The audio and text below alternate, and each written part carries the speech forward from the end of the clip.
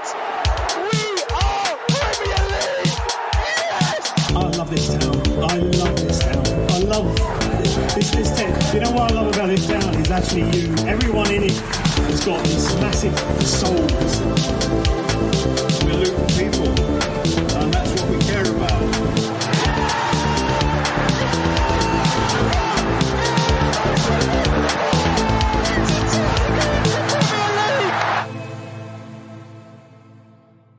Hello everyone, welcome along to another episode of the Luton Town Supporters Trust podcast. I'm Kev, your host as ever for the Manchester United away preview episode. Joining me for this one is the Lutonian journalist James Cunliffe and town fan Dan Barrett-Davis. Gents, I trust you both well? Yeah, flying after Sunday. Yeah, looking forward to this one. Living the dream. Okay then, yes, Old Trafford. We spoke a couple of weeks ago about Villa Park and its iconic levels of stadium. I don't think there is more iconic than Old Trafford is there. I mean, they call it a theatre of dreams. Not been much dreaming going on this season, it has to be said. But More of a nightmare for them, really. Fairness. But, I mean, you know, when you're promoted to the Premier League as Luton, and I joked last week, didn't I, that the only Merseyside football we could dream of 10 years ago was Southport. Well, the only Manchester football 10 years ago were Hyde United, and it's just a bit different, isn't it? It is, but I grew up in the 90s in Luton, where most of my school were Gloriante Man United fans. Yeah, same here, mate. They caused me and my entire 90s no end of upset, and I'm looking forward to this possibly reversing the tables.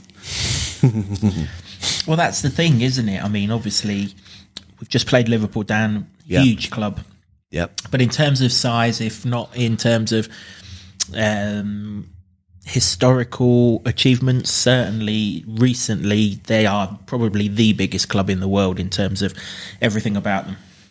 Yeah, top to bottom, the club is huge. You say Manchester United, everybody knows who you're talking about.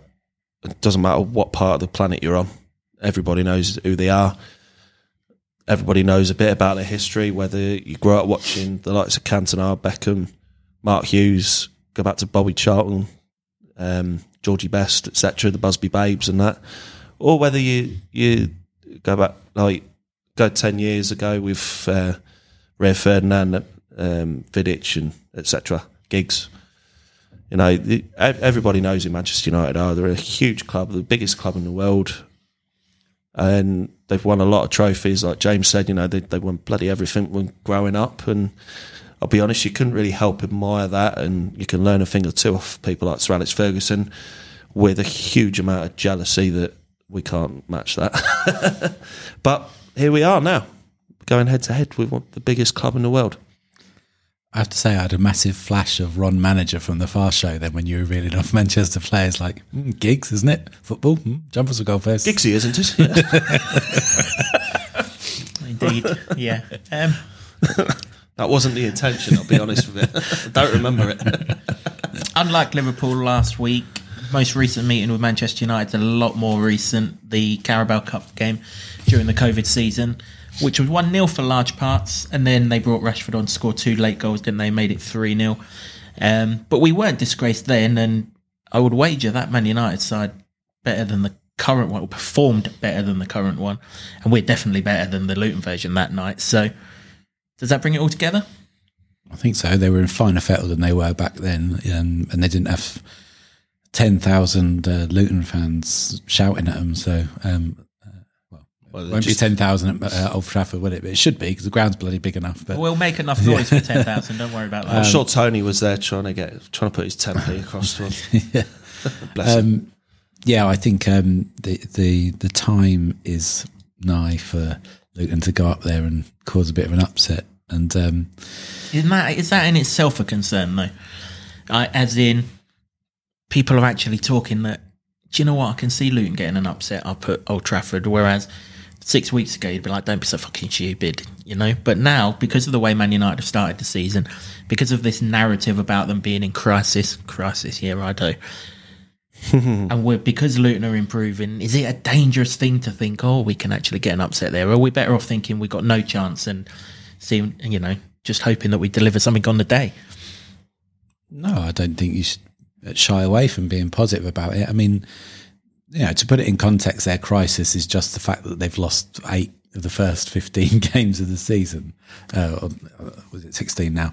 And they almost drew at the weekend, but for a very last minute winner by Fernandes. I mean, you'd take that as a crisis, wouldn't you? But I understand it's Manchester United and they feel like they should be winning everything, even though they don't win anything anymore. But if they're that inconsistent at the moment and you're going up there, I think why not? I think Luton in the Championship dispensed with many a manager because there was teams in the Championship that thought they shouldn't be losing to teams like Luton. And there's a phrase we keep here. I'd wager if something happens up there and there is a shock, that's the end of Ten Hag. Before we get smashed to pieces in the comments, if you're watching this podcast for the first time, James's memory is shite. It's a regular thing, and we know you won the Carabao Cup last season. They haven't started the season well, though, have they? No. I mean, it's not crisis. That word is absolute bollocks. But they're not playing good football. And as a neutral or as a Luton fan, it's hard to judge them because whenever you watch them on television, it's Man United TV on Sky, isn't it? It's Gary Neville, or if they're on BT, it's Rio Ferdinand, who are basically public address announcers for Manchester United. So it's hard to kind of get in much the same way that anyone who watched the Liverpool game on Sky had Jamie Carragher to put up with for a couple of hours. It's kind of hard to gauge just how bad it is. But when you look at their results, particularly sort of 3 games stand out really. The Wolves game right at the start where they were atrocious, and obviously if VAR worked, then they'd have probably only come out of that with a draw. They've lost at home to Palace, which is a mighty good achievement. And they needed 2 late Scott McTominay goals, I think they were, to beat Brentford, all 3 at Old Trafford. Right, yeah. Doesn't seem like it's the daunting, all-encompassing fortress that it used to be. No, and I think most Manchester United supporters would be well aware of the fact that Old Trafford isn't as daunting a prospect as, like you say, as it once was. I think, with football clubs, we talk a lot about transition periods, and I think there's one with Ten Hag. I think they've had a lot of these transition periods since Fergie retired in the last 10 years, and I do mean that, genuinely mean that, because they had it with Mourinho. I'm not going to reel them all off, but Van Gaal, Solskjaer, etc. and whatnot. You're not, but you just have. Well, did I? Was that all of them? You missed Moyes. Football A, isn't it? Jumpers for goalposts. Yeah. Small boys in the park. Yeah. 1-2. Poor old David Moyes. We've already come up against him this season. How have you forgotten him so quickly? The same reason everyone's forgotten him in a Man United spell. Well, he was supposed to have a 6-year spell, wasn't he? Done all right financially, I think, out of that. There's a lot of people have. But no, going back to it, I mean, Ten Hag's been there, a year and a bit, and you sort of think that by now we should be seeing something, what they're trying to do. Can't really see it at the moment, and I don't know whether that's down to buying the wrong type of players or buying players they thought they were getting and haven't quite turned out that way, or whether things have just haven't gone the way they wanted them to. And like you say, they've come up short a few times. They've relied on late winners, which back in the Fergie era was a pretty dumb thing because he always used to let other teams have the ball and they'd just soak it up and then they'd just go right off you go, counter attack, last 15 minutes, win the game. And he was a master at that. I'm not really quite sure what Ten Hag's trying to do. Call me naive if you want, don't care. But I don't see a lot in this United side. Some weeks they look world class, and then other weeks they look absolute dog shit. And there isn't really a balance. There isn't really a balance where you sort of think, well, okay, United played well today, probably should have won or whatever. Or, it's either the really good or that absolute rubbish. And we can use that to our advantage. You use the term silence the home fans. I've been at Old Trafford. Could hear Ferguson chewing from the other side. Yeah. I'll leave that there. I'm going to get slayed in the comments already. I'll leave Alan Shearer to use the word naive, not me. One thing they do know is how to spunk an awful lot of money on not very much. It's basically what I just said without saying it, Kev. Well, it's true, isn't it? The best part of 90 million on Anthony. Yeah. I mean... No goals, no assists. No nothing. 72 million on potential of Hoyland up front again. The Rasmus, he's named after a rock band, isn't he? Nothing. 60 million on Mason Mount. Again, yet to produce anything. 50 million on a goalkeeper who, until the last couple of weeks, can't keep. Again. 60 million on Casemiro, who's pretty past it. I mean, that's 300 million, and that's only half of the side. It's frightening. I mean, he hasn't really got a leg to stand on if he is sacked after this game, has he? I think as much as we laud Luton for their ability to pick out players and sign them and turn and polish a rough diamond, I think that they haven't really got, and it's not just me saying this, I think this is Gary Neville that said this as well, they don't seem to have a cohesive transfer policy that brings in players that work for a particular style of football. It's just like, oh, Casemiro's free, we can get him, bring him in, he played for Real Madrid. It's almost like a Real Madrid Galacticos mindset, except obviously not players on the up of their career. They're going the other way, and it just hasn't worked. And I think that that's a sort of stark mirror reality of the two teams that are going to face each other. That Luton do have a very cohesive transfer policy, and you can mock it all you like, but it's working for that club, and it's not in the other way for Man United. And these are all little things that cause unrest, and they can build up, and their start hasn't been great. They've lost more games than they have for 50, 60. It was the 60s, in the early 60s. They were last this bad at the start of a season. Comparatively speaking, I must admit, and because I wouldn't mind be in the bottom half of the top half of the table. So that'd be decent. But they're all things you can play on when you go up there and cause a bit of uncertainty. And we've just seen what Luton can do against Liverpool. If they can replicate similar, because Man United probably will still have a lot of the ball, they'll be at home as well. If you can do perform similarly and hit them on the counter at the right times and cause them a lot of problems that way, then it could set the cat amongst the pigeons. Yep. We're recording this podcast before Man United play in Copenhagen on Wednesday night, so we can get this out to you with as much sort of notice as we can. So we don't actually know how they've got on in the Champions League, but it can't be a bad thing that they're playing on Wednesday night and then playing again on Saturday afternoon. It's not something that they're necessarily used to. They don't play Saturday 3:00 very often, do they? No, they don't. And to be honest, we haven't this season either. I mean, living in the Midlands, it's a pain in the arse having 4:30 kickoffs on a Sunday and then trying to get home in time and then up for work and whatnot. It's a bit of a hardship. So God knows how they deal with it, with a couple of days rest and a couple of days of playing football to prepare for another game of football. Especially if you go with the old adage that you all have to travel from Surrey. And I knew, does any of them want to lift on the way up? And I knew I forgot my violin for some reason. Crimea River. Absolutely. Some of it. Yeah, I mean, if they want to know what a crisis is, have a look at the Trouble at the Top documentary, just for a start.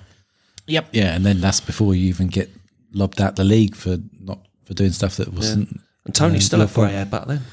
Did wonderful moustache though. Yeah, Lovely tash. Nothing changes. You sound like Mike Bassett now. Last week, James, we struggled to pick just 3 opposition players who could cause a threat. This week, we're struggling to pick 3 who can cause us a threat. Some of that is because of the regular rotation that Ten Hag seems to be going through, which I guess is a sign that he's not happy with how his team are going. But one man who's a permanent fixture in this side is their captain, who comes under for an awful lot of criticism from former Man United players for his captaincy, and that's Bruno Fernandes. I think it was Roy Keane after the Manchester derby said he shouldn't be captain, shouldn't be anywhere near the captaincy and everything like that. But actually, when you look at his numbers, forget his captaincy or anything like that, I think he's played 200 appearances again prior to the Champions League game in Copenhagen. 122 goal involvements. That's better than one every other game. I mean, 67 goals, 55 assists. That's a footballer in anyone's language, that. Yeah, he's a real threat. His quality when he's got the ball at his feet. I think Roy Keane just can't stand his wailing and play acting and petulance, and it isn't really captain material that we know of anything to do with captains. You wouldn't stick him up against Kevin Nichols and go, right, Bruno's the man for the job, would you? It's not the same thing, but no. undoubted quality. He's a main player for Portugal as well in the national setup. So he is one player that you've got to stop. But because of that petulance, really, there's something you can really do there to wind him up, I think. And Hello, Tom. Yeah, and it doesn't even have to be shithousery, although we do like it. It just could be as much as Luton, sorry. Well, Liverpool will wind Liverpool them up, as well, yeah. Luton just really frustrating them by doing what they did against Liverpool. Yeah. Apparently we're wrestlers. Wrestlers? Yeah. Well, that's Mr. Klopp's interpretation of it. So Canate, though. All of these ones that kind of question Fernandez's captaincy, they never say who should be, though, do they? It's like, oh, we shouldn't be captain. Well, someone's got to be. I think the only one that can run in close is Rashford, because he's Manchester United through and through, isn't he? Yeah, but even then, I wouldn't have said he's a leader as such. He's an ambassador for a lot of things outside of football, and he's a fantastic player, but I don't think he's quite captain material. Well, let's come on to Marcus Rashford. We're assuming that Marcus Rashford's going to play, but obviously fallen out of favour after he larged it up on his birthday after the Manchester derby the other week. I mean, let's be fair, if anyone's entitled to a night out, it's the bloke who's basically run the country for the last 3 years, isn't it? And Very true. And that's pretty much what he's done. Hopefully he's got no goals in him at the weekend. I think his stats this season are really, really bad for someone as good. But yeah, he played for England the other week and he looked really, really good, didn't he, against Italy? So let's hope we get the struggling Man United version rather than the good England version. Yeah, for our purposes, definitely. Manchester United fans watching this will think different, and rightly so, because he's their player. But yeah, Rashford he's one of them players, and he's quality, he's quick, he can run at people, he can cause problems. And that's why we picked him out as one of their three main threats, because let's face it, he is. He's not a bad player. I nearly said best of a bad bunch, but he really isn't. He's just head and shoulders above most, if not all, of the Manchester United players. And of course, it was him that scored those 2 goals in that Carabao Cup game down here a few seasons ago. So he kind of has previous against us, but he's going to be out against Kabore, who's just assuming he plays on that left wing, which that's generally where he operates from. Kabore's just had his best game in the Luton shirt, so hopefully, if the Rashford threat is there, he can nullify it as much as possible. Yeah, well, that's the hope, isn't it? Now that Kabore's put in that performance against Liverpool and set that bar so high, then if you can do that against Liverpool's players that probably are consistently better than Man United at the moment, then you've got half a chance. I think he is a talent, Rashford, and obviously his work off the field is absolutely exemplary. I don't like crediting Manchester United players at all, but what he done there is a damn sight better than all the gobshites in 10 Downing Street have done for the last 13 years. So big up to Rashford for putting food in kids' bellies. That's a proper fella, that is. But on the pitch with the ball, he's got obviously a lovely turn of pace, good shot, can dip his shoulder, nice little step over, can get you away and create that space. So has got to watch that. But you've got to give him credit for what he did against Liverpool, and think that if Rashford's not getting the service or they're not playing to his strengths, that he can keep tabs on him. Yeah, indeed. As I say, just looking at this Man United side, it is difficult to pick out a third threat from statistics. I mean, we must hasten to add that Luton and Man United have played an awful lot to get at the same time this season, so Luton fans aren't naturally going to see every Man United game. But from statistics, it's probably Scott McTominay who's the other danger. I mean, he scored those goals against Brentford, didn't he, to turn that game on its head. Yeah. Scored an awful lot of goals for Scotland in the last 12 months or whatever as well. So in a team that might not have as many out-and-out threats as they once did, he's one that we'd have to just make sure we know where he is at all times. Yeah, I mean, the old jokes used to get made when Fred was there, like the McFred midfield sort of thing, and sort of it's probably a mockery because like United fans would have been used to the likes of Keane, Scholes, and all them types of players in years gone by, and he probably isn't as good as what those guys were in their heyday.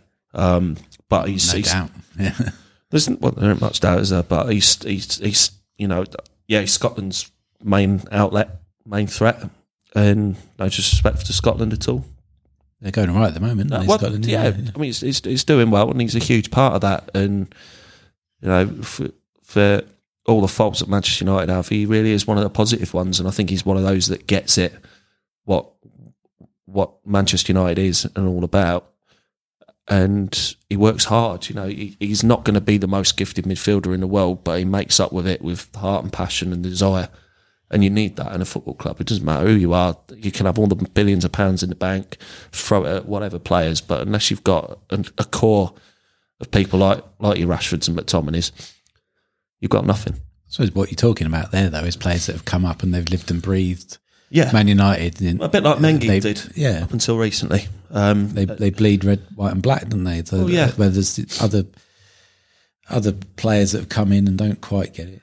They don't. I think a lot of players in the past would go, well, yeah, all right, I'm a top player, I should be at a top club. Or Manchester United are interested, I'll just go there and whatnot. And you can have all the world class players in a team. And I remember this from Real Madrid when they had Zidane, Figo, Beckham, Roberto Carlos, Ronaldo, etc., etc. And they went bugger all because they chopped and changed the manager about 5 times in the first couple of years, and it was all a bit out of the window. And there's a similar thing with Manchester United there. I wouldn't say they've got players like Figo and Zidane, for Christ's sake, but they're signing players that are supposedly world class that we haven't seen from it.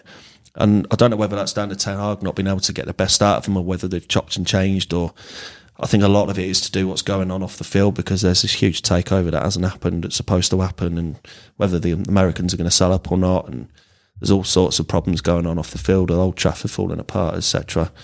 So there's players that are coming in and not quite getting it, and people like McTominay are sort of the glue that holds it together, if you like. That you're all right, I'm not the best player in the world, but I play with a lot more heart than any of you fucking lot, so let me do my thing. And he does, and he's showing them up. He did against Brentford, he came on, scored 2 late goals, and he often does pop up with a goal here and there when Manchester United most need it. You're convincing me that we might have a chance here. That is for sure. With interest in what the boys think for their score predictions at the end of this podcast, as always. Just to go back to Bruno Fernandes. Fernandes has already done us a touch, hasn't he, with that winner against Burnley, absolute corking volley in the bottom corner. So hopefully that's the end of him helping us for the time being. That's it for Man United. We've given them the respect that they do deserve for everything that they've achieved historically. This is all about Luton, though. Any team changes for Saturday? Do you see any team changes? Again, we're recording this podcast before Rob does his pre-match press conference on Friday. I'm guessing the questions will be around Chio Ogbeni and his hamstring. We're hoping that he's okay. If we go on the assumption that he is okay, are you seeing any team changes? It's a tough one for Rob on this occasion, because ordinarily you'd say no, but Chong was good when he came on. He scored the goal, obviously, but he had that bit of pace, and in the way that Luton were playing, which was on the counter and trying to burst out, he had that with him, and he seems to have sort of hunger in his belly as well. He looked like it. Fueled by being released by them as well? Yeah, I mean, potentially. I mean, I did ask him when I spoke to him after the Liverpool game, and he was very magnanimous about it and not giving very too much media trained, wasn't it? It was a good chat, actually, but I just sort of a cheeky little question about, are you looking forward to it more because it's Man United, and that's where you came up, and obviously you've got a lot of respect for him, but you can't tell me that any player that has been released and has had to go drop down a league to come back and then finds themselves on the same pitch as the team that they've come up through the ranks. You can't tell me they haven't got extra motivation and they want to do something there. It was the same question about Barkley, albeit he doesn't play for Liverpool, but as an Evertonian, arch enemies, does he have extra motivation? And obviously the answer came back: if you're not motivated for these games, then what's wrong with you? Sort of, I'm paraphrasing Rob Edwards, he didn't say that at all. He put it much better. But it's got to be a factor. And I think, you know, the way he's done in cameo performances, Chong, in the last couple of games is similar to what Barkley was doing and Andros Townsend was doing in cameo performances, coming off the bench and then to get a start. And I think if you're being consistent, then there's a good shout for him to get in. Now, where he comes in is a different matter, isn't it? That was going to be the next question, wasn't it? Yeah. As much as we'd like to play 12 in this game. Yeah, I mean, Normally at Old Trafford, you'd be asking for that as well. yeah, I think the simple answer, now I've given you that long spiel, is that no, the team stays the same. Hope you enjoyed that 5 minutes of the podcast. And that is for sure. What about you, Dan? Do you see any team changes? No. There you go. Next one. No, I think on Chong that you're saying there as well, normally, like you said, with Townsend and Barkley, they're working their way towards the 90 minutes and ultimately going to start. I think the reason for those guys coming in and starting is, like we said in the Liverpool review, was their experience. And Chong doesn't, with the greatest respects to Chong, you know, he doesn't really have that experience yet. And I feel like for now, he's best served coming off the bench for the last 20. I think that's an interesting point, actually. Yeah. I'd go with that, actually. That's probably... I think that'll be Rob's thinking. And it's nothing against Chong, because I always believe if you come off the bench and score a goal, you've more or less deserved to start. But then you go back to the old Solskjaer argument where he spent 12 years on the bench at United, coming on for 20 minutes and coming up with a winner here and there. And I don't think Chong will earn the super sub thing. I do think in time he will earn a place in the starting 11, but I think for now you've got to sort of use him and use him wisely, because I've seen him start games and not really have an effect, whereas if he's on for half an hour or 20 minutes at the end, he seems to have more of an effect and he seems a bit more hungry and thinking, right, I need to earn a start. And when he does eventually start, I'd like to see him play with that same hunger, and I don't really see it as such. And it's not a criticism, it's more constructive than anything. I don't think it's a weakness he's got. I think it's just learning and the experience. Like we said before about Championship players stepping up to the Premier League, he's still really doing that. He's one of those that's still doing that. So, barring any injuries, I don't expect a single change at all. Yeah, you sold me on that, to be fair. I think that's a good point. As I say, we are... It's obvious to me. We are unaware of... Chio's availability at the time of recording, but I mean, if he's fit, he starts. The vibes are that it wasn't too bad against Liverpool, and they took him off at the right time, as they so often do when they see players with injuries. So, well, they look after them, don't they? We've got the players to do that, so we sort of, you know, we've got the players to do it. If somebody needs to come off, we've got a like for like. 9 times out of 10, we've got a like for like and come in and just fill the gap. Yep, it's mad actually that he played so well. Carlton, great performance as well, and you wouldn't normally take these players off in seasons gone by, would you? And when they've come off, it's not. I'm not worried about it. I'm like, well, the players that are coming on, they got something to prove as well. Yeah, I think it's good. Squad depth, Malaki. I used to say in the last couple of years in the Championship, I've said it a few times to you guys. You know, I don't care what the 11 is or what the squad is. Whoever comes on is going to give 100%. And all right, we're at a different level and the expectations aren't quite as high now. But people are still coming in and doing the job, and getting to that point again. Whereas at the start of the season, there was a couple of players I thought, oh, maybe they need a little bit more working with to get them up to speed, and you've got players that needed fitness and stuff. But we're starting to see a team now that sort of looks after itself a little bit. Doesn't matter who comes in, they'll just do a job. And that's all we ask. So we've picked out 3 Man United threats, potential threats from the game. How do we hurt Man United? Usually you'd say give the ball to Chio and go. But I think it's fair to say Aaron Wan-Bissaka is probably one of the best one-on-one right-backs in the league. That's not to say he'll match him for pace, but he's smart enough to know where and when and how to kind of handle him. So maybe we need to target elsewhere on the pitch. Switching the other side and go Amrabat. Well, it'd be Dallo the other side, wouldn't it? Would it be Dallo? I don't know. Yeah, he even said that though. You still give him a go, go run at him and see what happens. Yeah, and if he hits a brick wall, then you. And if not, so much of he did it to Trent though, you know. Yeah, exactly. Trent's not a mug. He's not a right back, but he's not a mug. He's more of he's better attacker than he is going back, and he gets away with it because of how they. This way is the other way round, isn't it? Wan-Bissaka is better at the back than going forward. Yeah, but I mean, so much of what Luton do well come down the left, and that's not just Chio, that's Doughty as well. So it is a major strength. You'd expect people to target that and say that is where that's their outball and that's where they're going to hurt us.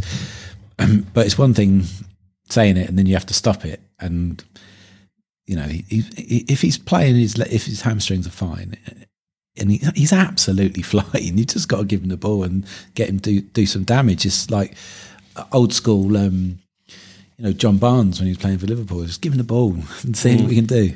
I guess the positive is that at Old Trafford, he's not going to be short of space to go past Wan-Bissaka, is he? Huge pitch. You know, push it past him and let's see what you've got, sort of thing. Where Luton can hurt Man United, though, and I'm really looking forward to this, is right through the middle of the pitch. There's no Casemiro for this game. He's been ruled out for at least a month, so unless they're telling Porkies, he won't be playing. So the two holding midfielders, or if they play two holding midfielders, they usually do, is going to be McTominay and Christian Eriksen. Fair play to Christian Eriksen for still being on a football pitch after what happened to him. Still being around at all. Yeah, absolutely. You wouldn't know that he went through that as well. It's horrible watch that, wasn't it? Full credit to him, but I don't think he's the man to stop Ross Barkley and his marauding runs like the one we saw that set up the goal against Liverpool. He's a 10 more, isn't he? Like creative. I think so, yeah. But I'm not sure they use him like that. No, he's a holding midfielder because that's all they've got left, isn't it? I mean, last season they had that Sabitzer on loan, didn't they? But he's at Dortmund now. You think back to the games that I referenced earlier, the Wolves game in particular, every single time Cunha picked up the ball in the middle of the park, there was oceans of space for him to run into. And he went, and they just couldn't put the ball in the back of the net, could they? If Barkley gets the ball in those positions and goes, he's going to be at Maguire if Maguire plays. And I'm no physio, but how the hell he finished the Fulham game is beyond me. And then whoever it is alongside him, I mean, Lindelof, Johnny Evans, whoever it is, Barkley's going to get into the kind of areas where Carlton Morris will be like, oh, hello, we're in here. Yeah, exactly. And that's a very good point you make, actually, about exposing them through the middle. Years gone by, it didn't happen, you know. And it wouldn't happen just if didn't, Casemiro because Roy Keane would just end your career. I'd be very unapologetic about it. Yeah. But it wouldn't happen if Casemiro was there. No, it wouldn't. That injury is really big in comparison with the fact that our best player literally is where Casemiro just vacated the spot. If you're talking key three players, you know, like you said earlier, we kind of struggled. Obviously, with Casemiro being out injured, that rules him out of that equation. And takes his set piece threat away because he often gets on the end of set piece as well. Yeah, and he's not a mug either. And like you say, he's played for Real Madrid. He's won everything. Well, he's a Brazil international, isn't he? However many caps. Yeah, I think he's top class talent. I don't think he's world class talent anymore. No, he's top class. Top class. Yeah, I think so. He's the kind of next tier down. Yeah, just sliding down the ladder a little bit. Yeah. But it's where we can hurt them. No, absolutely. I mean, we saw it against Liverpool. You know, Townsend and Barkley worked together really well, and you've still got Marvellous sort of holding on to the shop in front, sort of behind them, sat in that little hole there, and that should counter any threat they may pose through the middle, whether they do or not. I think they're more of a wide attacking. I think they sort of use the inside forwards a bit more than they go through the middle, because I don't think they've got the pace to go through. I mean, McTominay's got a habit of sliding into those gaps like we spoke about earlier when he pops in with late winners. But in terms of us attacking, Barkley and Townsend working really well together, like we've said about their experience and their know-how and the quality that those guys possess. And I'm pretty sure they've played at Old Trafford a number of times, and they sort of know how to sort of get at them and sort of cause problems. And I think they'll do that. And, you know, we could see a similar score to what we saw at Kenilworth Road the other night. Is that important? Dare I suggest that? We'll get to that in a minute. Is that important though? Barkley, Townsend, Mengi, Chong, they know Old Trafford. It's not going to be daunting to them. They've played there God knows how many times. They know what to expect and everything. So the fact that we go in there with four players who'll be comfortable, if Chong starts or even if he doesn't start, he'll still be comfortable. Is that big for us? Of course, that's why you add experience to your team, isn't it? And that's why the Premier League experience that we saw against Liverpool from Townsend and Barkley in particular was what made us purr so much about that performance. And Yeah, it could be an intimidating atmosphere. I don't think it is at the moment, but that's not to say that it couldn't turn that way if they get their tails up slightly. And it works the other way, doesn't it? I mean, yeah, absolutely. Did you see that Newcastle tweet halfway through the Carabao Cup game that the attendance is 72, that blah de blah de blah, or at least it was. It's not now. Yeah. Well, I mean, that's the sort of place that Manchester United are at the moment. Their fans expect everything, and if they don't get everything, if they don't get Luton take the lead. Yeah, I mean, this is the ultimate teams like Luton match, I think, because you have so many of these. What are they called? Social media influencers. They're all from Man United, aren't they? Because they're all after Jesse Lingard's the biggest There are one. so many pillocks doing it for Man United. I would love it. Love it. I'm not Kevin All Keegan. right, Kevin Keegan. But I would seriously love it if we took the lead just to see their... Even if You've they, said that, we've even if they absolutely come back, bottled it. Even if they come back and get something from the game, I'd love to see the reaction of these idiots. well, yeah, I mean, they'll all be out in force this week as well, saying that we should batter these lot at Luton because Be they're another 3-0 nothing. fight. Yeah. I mean, even if they've won 5-0, they've lost in their eyes, haven't they? Yeah, I mean, they think that they should They've got absolutely nothing. turn Luton over, and no team so far has.